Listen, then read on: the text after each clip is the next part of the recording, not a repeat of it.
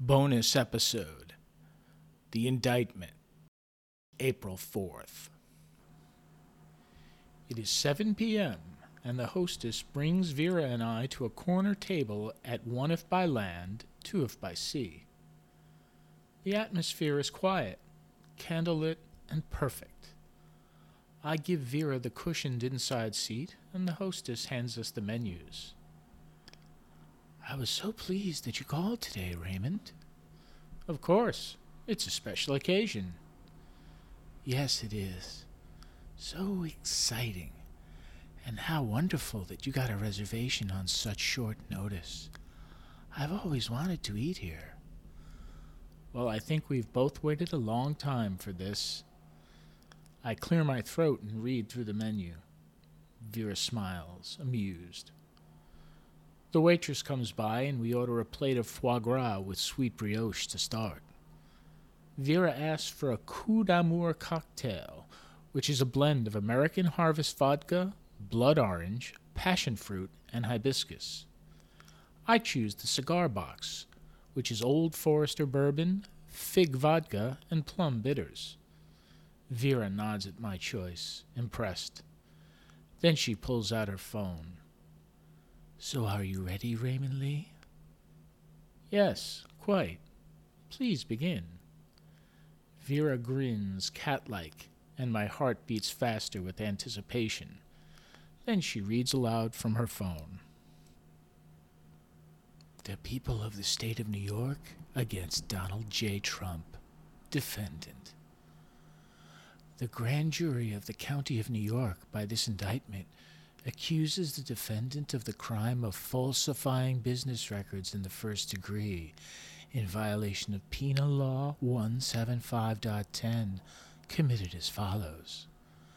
The defendant, in the county of New York and elsewhere, on or about February 14th, 2017, with intent to defraud and intent to commit another crime and aid and conceal the commission thereof, made and caused a false entry in the business records of an enterprise, to wit, an invoice from Michael Cohn, dated February 14th, 2017, marked as a record of the Donald J. Trump Revocable Trust and kept and maintained by the Trump Organization." February 14th. How romantic. She raises one eyebrow and continues. Second count. And the grand jury aforesaid, by this indictment, further accuses the defendant of the crimes of falsifying business records in the first degree, in violation of Penal Law 175.10, committed as follows. The defendant, in the county of New York and elsewhere, on or about February 14th, 2017, with intent to defraud, and intend to commit another crime and aid and conceal the commission thereof, made and caused a false entry in the business records of an enterprise, to wit, an entry in the detailed general ledger for the Donald J. Trump Revocable Trust, bearing voucher number 842457, and kept and maintained by the Trump Organization. She looks up again, her eyes gleaming, and the waitress arrives with our drinks. Vera's drink is a deep magenta with a hibiscus flower garnish. Mine is a rich, purplish brown. We clink our glasses together and take our first sips. I nod approvingly, and Vera's eyes widen. "This is delicious. Please try it." I sip her drink and nod again. "Yes, it's quite good." She turns back to her phone. "Anyway, where were we? Ah, yes. Third count. And the grand jury aforesaid, by this indictment, further accuses the defendant of the crime of falsifying business records in the first degree, in violation of Penal Law 175.10, committed as follows. The defendant, in the county of New York and elsewhere, on or about February 14th, 2017, with intent to defraud and intent to commit another crime and aid and conceal the commission thereof, made and caused a false entry in the business records of an enterprise, to wit, an entry in the detailed general ledger for the Donald J. Trump Revocable Trust, bearing voucher number 842460, and kept and maintained by the Trump Organization. Fourth count. And the grand jury aforesaid by this indictment further accuses the defendant of the crime of falsifying business records in the first degree, in violation of Penal Law 175.10, committed as follows.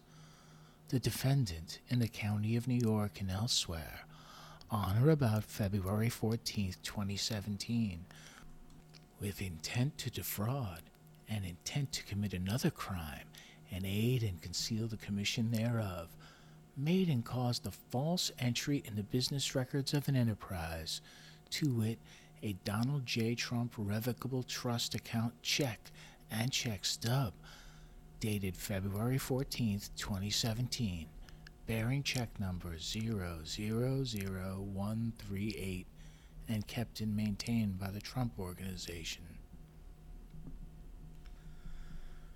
The waitress brings our foie gras, and we order our main course. Vera asks for the beef Wellington, and I choose the seared striped bass. Vera spreads the foie gras thickly onto 2 pieces of brioche and hands me one. She takes a bite, and her face lights up with pleasure. This is exquisite, Raymond. So decadent. I'm glad you like it. I cough lightly and shift in my seat. She smiles back, amused.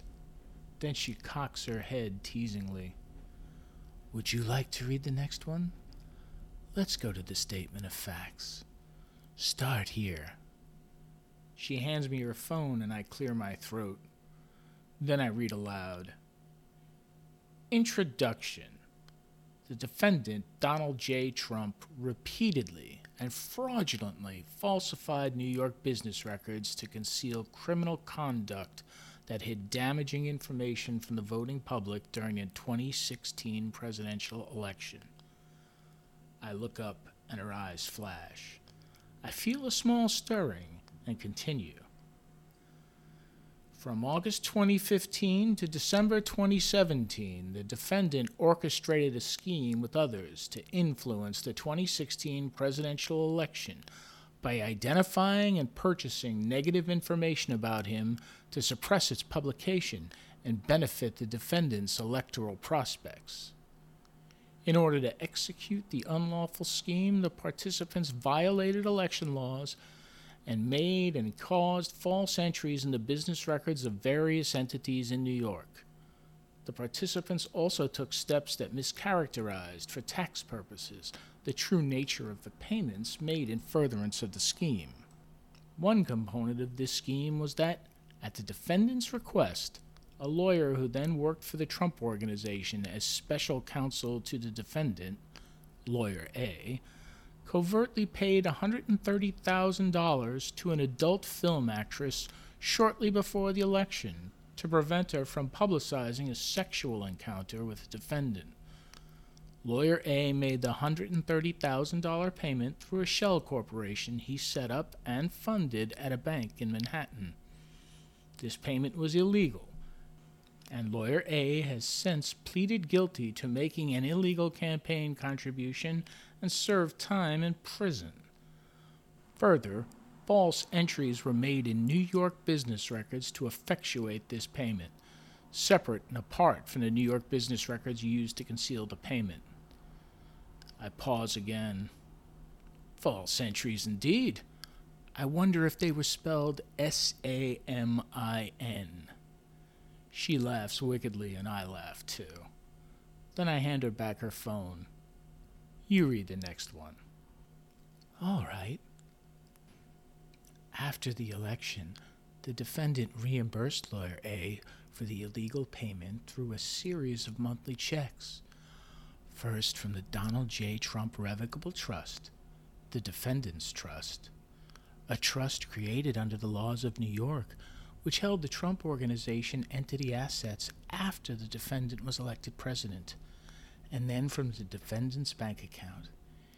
Each check was processed by the Trump Organization, and each check was disguised as a payment for legal services rendered in a given month of 2017 pursuant to a retainer agreement. The payment records kept and maintained by the Trump Organization were false New York business records. In truth, there was no retainer agreement, and Lawyer A was not being paid for legal services rendered in 2017. The defendant caused his entity's business records to be falsified to disguise his and others' criminal conduct. The waitress brings our main course, and Vera puts her phone away. Then she reaches across the table and places her hand on top of mine. "I'm having a wonderful time, Raymond Lee. I hope you are too." My heart beats faster, and my mouth goes dry. I use my free hand to take a sip of my drink. Then I smile. "Yes, thank you. This evening is perfect."